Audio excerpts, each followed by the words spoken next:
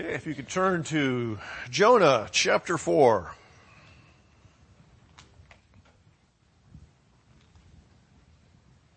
This morning we're going to look at the first 4 verses.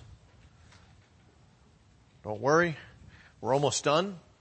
Come December, we're going to do some Advent sermons out of the Psalms, and we're actually going to have Dan Smith the first Sunday, and the RUF minister here at the U of A, and then Charles Garland, the church planter, is going to be here the next Sunday. So, hey, you don't hear me for a couple weeks. Isn't that awesome? No, I know, you guys like that. But anyway, and then I'll do another psalm, two parts on Psalm 110. So we'll be doing that for Advent, so you kind of know what's coming up. All right, Jonah, chapter 4. But it displeased Jonah exceedingly, and he was angry. And he prayed to the Lord and said, O Lord, is not this what I said when I was yet in my country? That is why I made haste to flee to Tarshish. For I knew that you are a gracious God and merciful, slow to anger and abounding in steadfast love and relenting from disaster. Therefore now, O Lord, please take my life from me, for it is better for me to die than to live. And the Lord said, do you do well to be angry? Let's pray. Holy Spirit, come. Come and illumine the scriptures for us. Come and soften hearts and minds. Come to grant us from the treasure houses of Jesus grace through the Word. Come to reveal us to ourselves, as well as to even more reveal the reality of who God is to us in clearer, greater fashion. Help us, Holy Spirit, to grasp this gracious, merciful, slow to anger God that Jonah struggles with, and we struggle with too. Do this for our good and for your glory. In Christ's name, amen. It was 1998, and it was going to be my 3rd trip to Mexico City for missions. And it was the second year in a row, that I was leading the mission trip. And when I agreed to do this, I didn't have much fear because the previous year had gone so well. Little did I know how frustrating the experience would be the second time around. It seemed to be a trip that was filled with conflict, hidden agendas, power struggles, and so much more.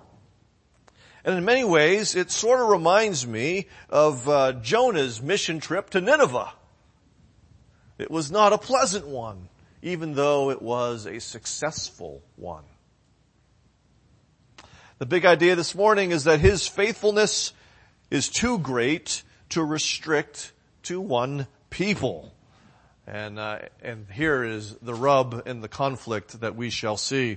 First off, let's consider the fact that God's agenda of mercy displeases us sometimes. That's a real thing. That God's God's agenda of mercy displeases us sometimes. Now, some of you might be going right now, Steve, you're nuts. Okay? Give it a moment. Okay? Let's think of this text.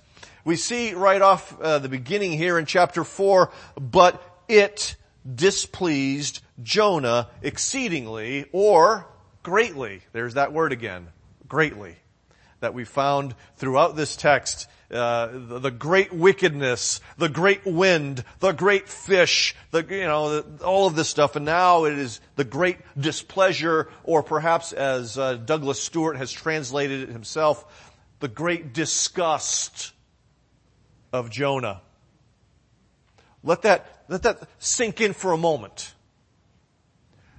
Jonah has gone on mission to Nineveh. He's traveled 600 miles. Okay, remember back then, it's not a flight. It's not a drive.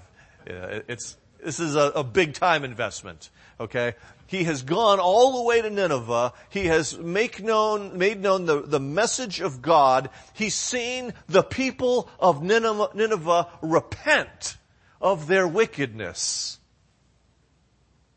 And the great it that is so displeasing to Jonah at this moment is the preceding verse, the last one in chapter 3. The Lord relented from the great calamity that he was going to bring upon Nineveh. That's what's displeasing to him. That's what's disgusting to him. God's mercy upon the Ninevites.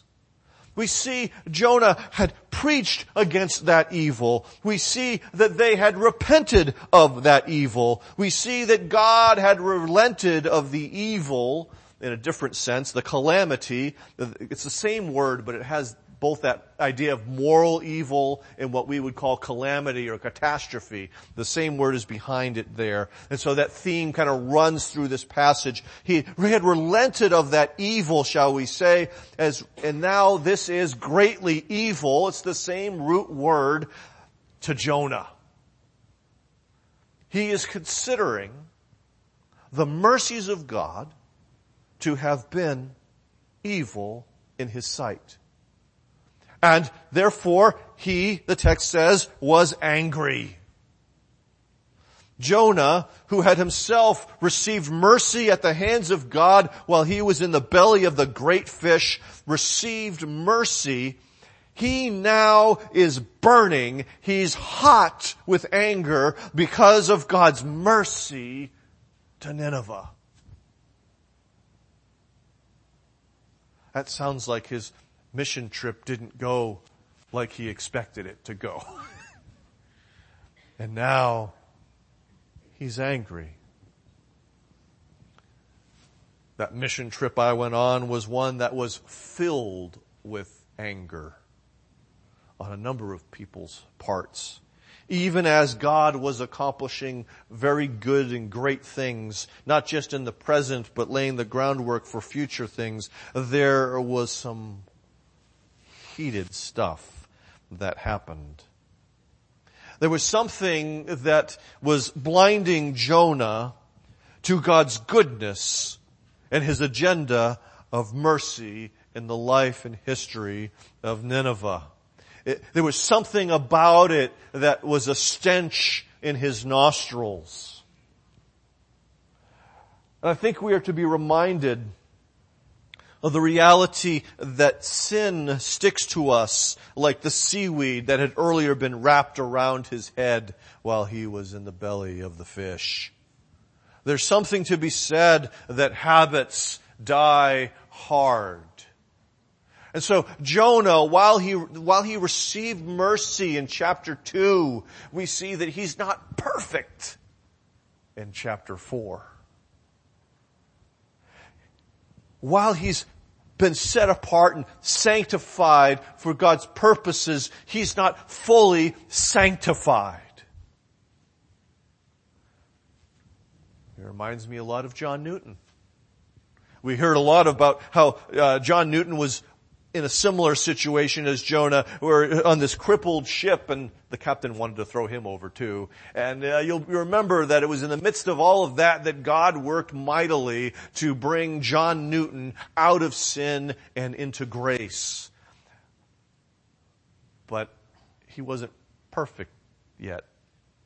And so the first few years after that incident upon the Greyhound, Newton struggled with some of the old habits and sins of his life. He hadn't arrived yet. And so Jonah hasn't arrived, and brothers and sisters, and neither have you. Neither have I. Sin still sticks to us, and there are times when we are angry, very angry, about the wrong things. How angry was he, we might ask? And we're shocked when he replies, "It is better for me to die." He sounds like a dramatic teenager, doesn't he? "It'd be better for me to die." That's how angry he is. And when I read the text, I wanted to try and capture at least a little bit of how Jonah may have prayed. Okay? The anger that Jonah is expressing in the midst of all this. He wanted to die rather than those Ninevites live. In his mindset, a world with the Ninevites was one not worth living in. It's really what it comes down to. That's the ugly truth of what's going on here. And it's really sort of interesting that we see Moses in Exodus 32, when God says He's going to execute judgment or bring calamity upon the people of Israel because they built and worshipped the golden calf, that Moses in that moment on the mountain says, "I'd rather you kill me than you kill them." The exact opposite of Jonah. Moses was willing to die in order to save, so to speak, other people. And so we also heard from 1 Kings 19 this morning, and right there, right after this great triumphant moment where the whole spiritual battle on Mount Carmel, and the prophets of Baal are slain, and it looks like all is going to be good, and then Elijah hears that Jezebel's going to come for him. And he runs. And what does he say? To God, "I wish I were dead." And then we get to that long section that Marty read for us about how God still has a people who have not bowed the knee to Baal, that it is not as bad as you think it is, Elijah, but there's this negative news in a sense that you're going to anoint, oddly enough, a new king for Syria, and you're going to anoint, oddly enough, your successor as prophet. And he's actually the one who anoints the king of Syria.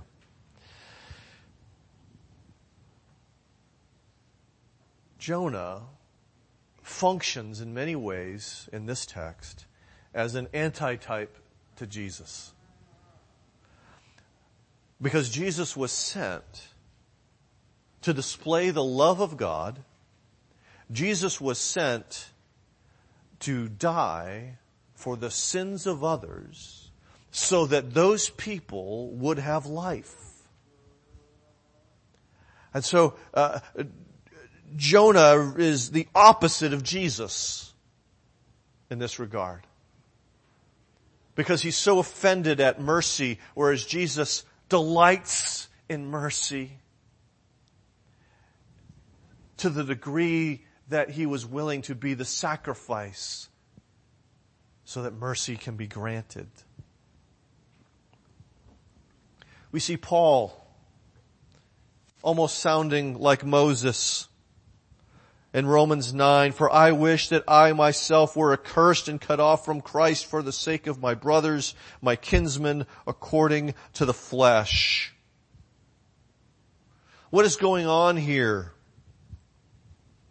Such that Jonah does not share the mindset of Paul, of Moses, of Jesus himself. I believe that Jonah feared God's mercy to Nineveh because he believed it would lead to the destruction of Israel. Because remember, Nineveh as a main city in the empire of Assyria was the bully on the block. The sovereign state that Israel was a vassal state to. And he feared that if Nineveh got too strong, which they would if they had the blessing of God, that they would again destroy Israel. And that's what he didn't want. So there's a sense in which what Jonah really wants is control over history and control over the mercies of God. Jonah is angry because he can't play God. As I think about all of the anger that was on that mission trip, it was all about control. Who would be in control? Various conflicts emerging because I thought I was appointed to lead the trip, and I have all these people who are making decisions as if I didn't exist in order to get their own way, and some of them had secret agendas that I didn't know about, and later that fall my stalker would emerge. I'll tell you about that one some other time. Control, the desire for it, will inevitably lead to conflict. And that's what we see in Jonah's life. He is angry with God. Now, what he should have been doing is rejoicing in God's mercy and then hightailing it back to Israel to call them to repent and be saved. To say, the Ninevites are able to respond to the good news. Can you respond to the good news? Because remember, this is a phase in Israel's life where they continually tuned out God's prophets. And they're on the fast track to exile at the hands of the Assyrians or the Ninevites. This is what Jonah should be doing, and yet he'd rather see them perish. Which makes me wonder, frighteningly, who would we rather see perish than be saved? Because I'd be a fool to think that we're better than Jonah. And there are probably different people for each of you, that you would rather they perish than repent and receive the mercies of God. So sometimes the success of God's mission still fills us with burning anger. But here's some good news. God hears our complaints. You see, oftentimes angry people run away. Jonah did that earlier. Okay?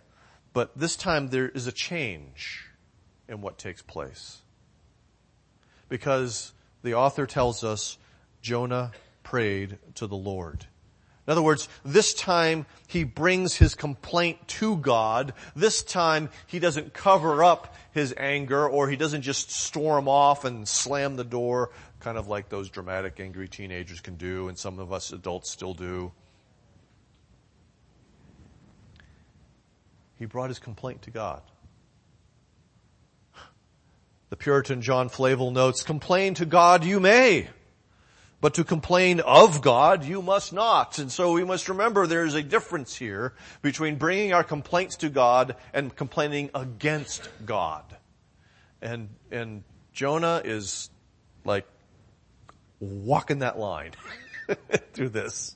Okay? Calvin reminds us that there is no work which is not infected with some pollution unless it be purified by a free pardon. And so even though he's praying in the midst of his anger, and even though there is some element of unrighteousness in what Jonah is going to say, God's still going to hear because he's merciful to his people.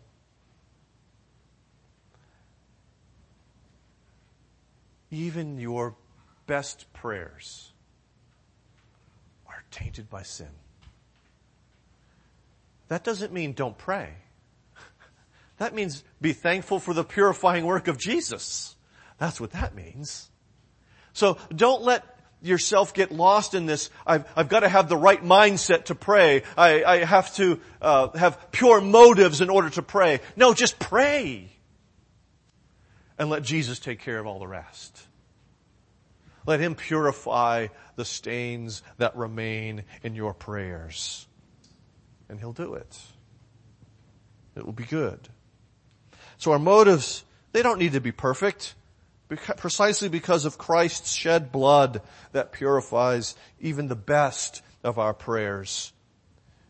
Please, brothers and sisters, resist the temptation to let your anger drive you from God instead of to God.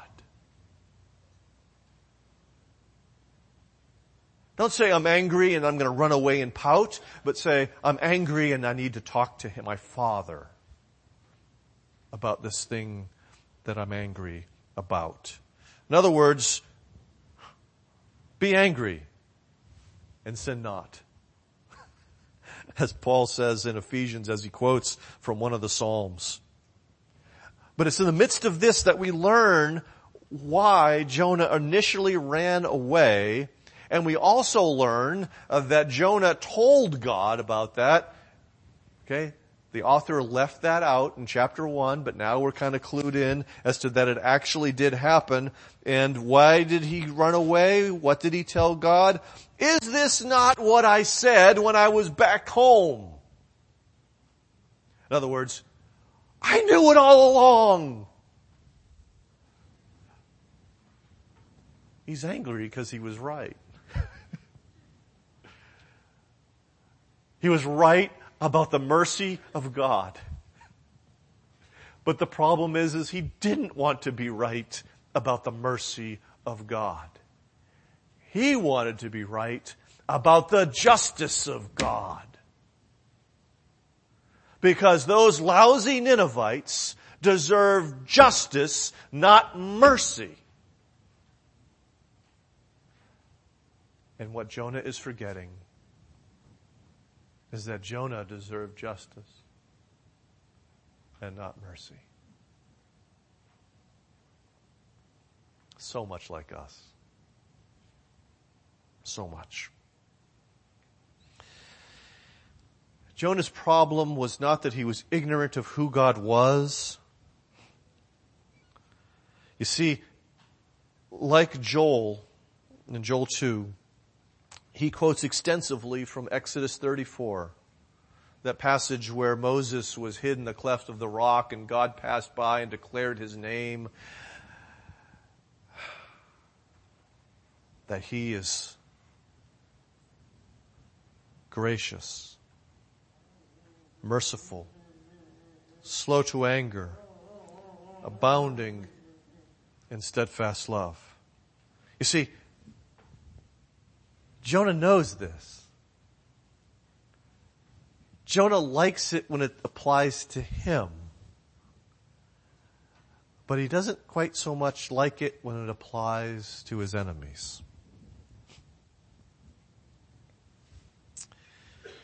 In other words, he's quoting selectively from Exodus 34. He's also applying selectively from Exodus 34. You see, when he quoted it, he removed, oddly enough, the part about how God will not leave the guilty unpunished. He left that out when he quoted it. Which is funny because that's exactly what he wanted. Those guilty Ninevites to be punished. And then he added, along with Joel, they both add this idea of God relenting over disaster because He is steadfast in love and abounding in mercy and grace. One aspect of that is that because He is gracious and merciful, He hears our prayers in Christ despite our sin. But another aspect of this is that He, as Paul says in Romans 9, quoting from Exodus, He will have mercy upon whom He will have mercy, and He will have compassion upon whom He will have compassion.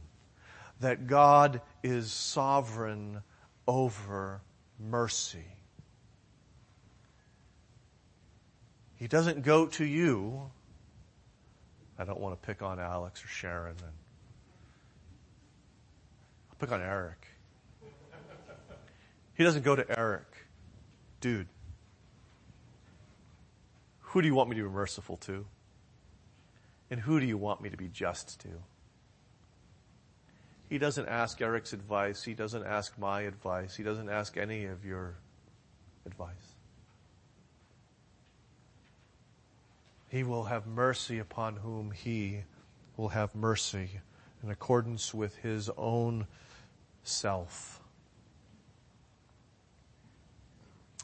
What's interesting here is that Nineveh hoped in God's abundant faithfulness and mercy, whereas Jonah was hoping in God's abundant justice and fearful of that abundant faithfulness and mercy, because he wanted to control mercy and justice.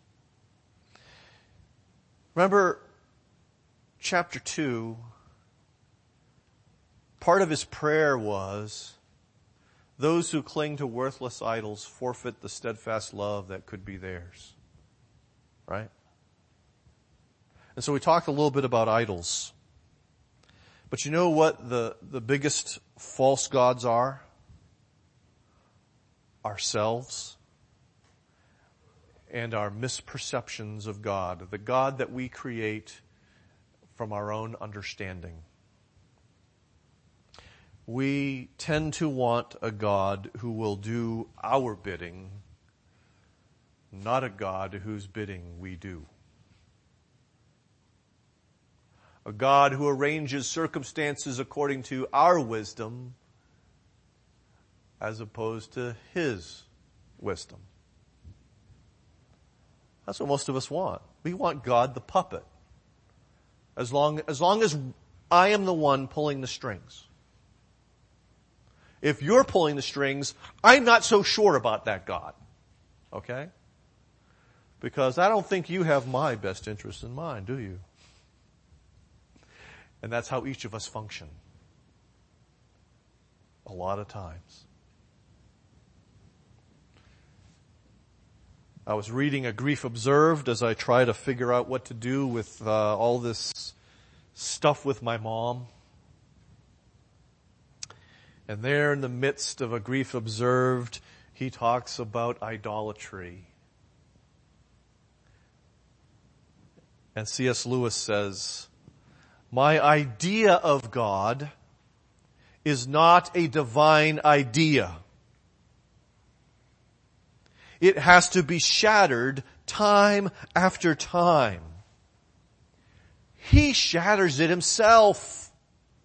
He is the great iconoclast or breaker of idols and icons. And one of the ways that God breaks your false views of God is the Scriptures. And one of those parts of Scripture that just keeps bubbling up again and again is how God revealed himself to Moses on that mountain. Here it is again. Jonah chapter 4, we see it there as well. In Joel chapter 2, and there's numerous other places in the Psalms where this keeps bubbling up. Who God is. That he is gracious and merciful, slow to anger, abounding in steadfast love, and relenting from disaster. And that self-declaration of God is meant to destroy the false gods you create in your minds. So that you believe in a God who does relent when people repent. Whether it's you or your enemy. So that you do believe in a God who is full and abundant in mercy and compassion, who is full of faithfulness, just as Jonah's father was named. The Lord is faithful. That's the rock that keeps destroying our false views of God. And so what we really need is a Savior who loves his enemies. And we have one in Jesus who loved us when we were God's enemies, who gave himself when we were helpless, who gave himself when we were ungodly, who gave himself when we were sinners in order to bring us back to God, that we might have peace with God. And so we find that God's love and mercy in Christ overflow to people that we don't necessarily like. Just as God's mercy overflowed to Nineveh. Nineveh. I'm not sure who your Nineveh is, but they're not beyond the grasp of God's mercy. And so our faithful God hears our complaints and is faithful to purify them from our sin, including our exclusiveness in the worst possible way. That Jesus is just for me and my tribe. Only Presbyterians. God frees us from that foolishness. Thirdly, mercy received delights in mercy given. Why is it that I say that God received Jonah's complaint and that he's willing to receive ours as well? Well, first, of course, there's the declaration of God's character, but there's also God's response to Jonah. He asks Jonah a question. Do you do well, or do you have the right to be angry? There are times when I ask my angry children that question. It's usually because they've been disciplined, because they've done something wrong, and they're angry about that. And I ask them that question, do you have a right to be angry with me? I don't think they like that question. And I don't think Jonah liked that question either. But part of what we see is that, one, he's acknowledging that Jonah is angry. He's not pretending that he's not. But we see that God is not affirming his anger. It's okay for you to be angry, Jonah. He doesn't apologize for making Jonah angry.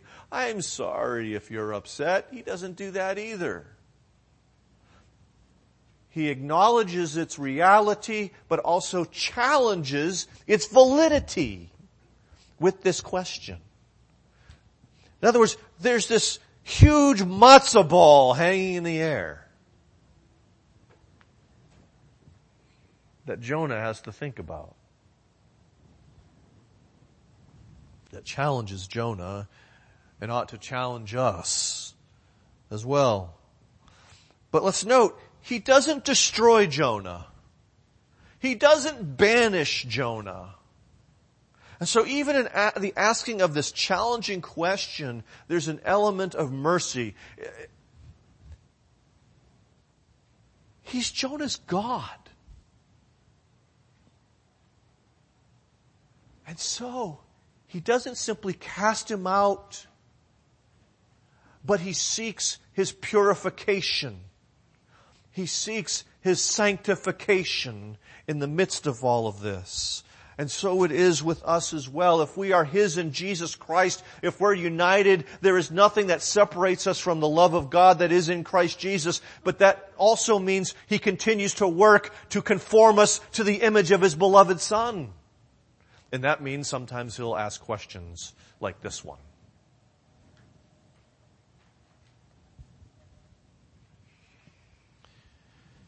God continues to engage us if we'll listen to what he says in the Scriptures. You see, as we sang a few moments ago, what God did, what he ordained is right and good, because all God ordains is good, even if we can't grasp it and understand it at the moment. The problem on all of this was Jonah, and therefore the problem is always generally us. That we have agendas that are contrary to God's agenda, and when God doesn't meet our agenda, we get angry with God. And don't pretend you don't. mission calls us to lay down our agendas. Maybe that's why we don't do it very often. You gotta lay down our agenda. And we need to have that mindset of, thy will be done, not my will be done. That's scary for us. But mission does call us there to lay down our agendas, to lay down our false images of God so that we might pick up the true God as He reveals Himself in the Scriptures and His agenda as He reveals it within the Scriptures.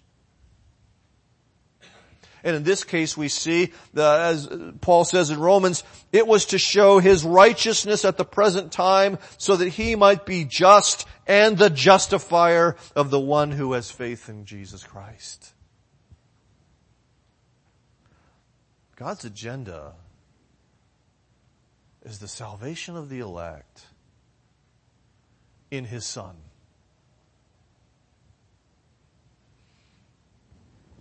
If we delight in the mercy that we have received, we will delight in the mercy that He gives to others. What we see in the Scriptures is the God who loved His helpless, ungodly enemies. And here's the fun part of it. He's going to give that same love to you. Meaning, He's going to give you a love for sinners.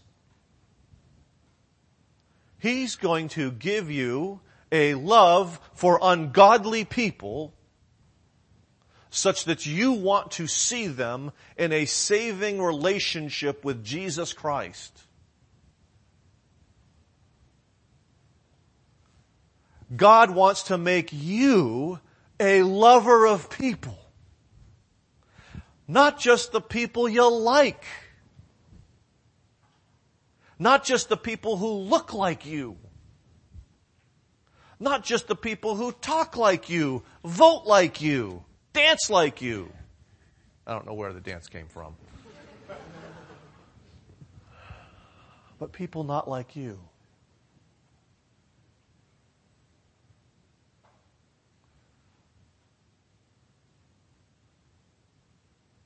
Now, from God's perspective, that is exciting. From our perspective, that might be exciting, that might be scary. Depends who we are.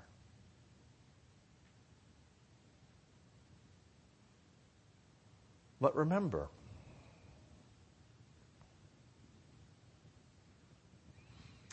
the one who hopes in Him will not be put to shame or be disappointed. And so what you might think would be a tragic ending, the conversion of so-and-so, will actually be a beautiful ending. Because it will result in praise and glory to Jesus, as well as the good of that person. Oh, I've talked too long about this. So that mission trip was really, for me, a great example of a common problem in our lives. That our agendas don't simply clash with one another's, but oftentimes they also clash with God's. And this results in conflict, not just with one another, but also with God. Part of the good news is that God hears our complaints because Christ has gained us access. But God also challenges our anger, pointing to our agendas so that we own them and repent of them. The bottom line is that we want to be God. But God is relentless about making us like Jesus in His love for sinners, even those who are our enemies, just as Nineveh was an enemy of Israel. Will you continue to fight to be in control of God's mercy? Or will you rejoice that it flows farther and wider than you'd ever let it be if it were left up to you. Let's pray. Grant, Almighty God, that as you see us implicated in so many errors, that we often fall through lack of thought, and as you also see that the violent emotions of our flesh wholly blind whatever reason and judgment there is in us, oh, grant that we may learn to give up ourselves to obey you, and so honor your wisdom as never to contend with you, though all things may happen contrary to our wishes, but patiently to wait for such an issue as it may please you to grant. And may we never be disturbed by any of the hindrances which Satan may throw in our way, but ever go on towards the mark which you have set before us, and never turn aside from you until, having gone through all dangers and overcome all impediments, we shall at length reach that blessed rest which has been obtained for us by the blood of your Son. Amen.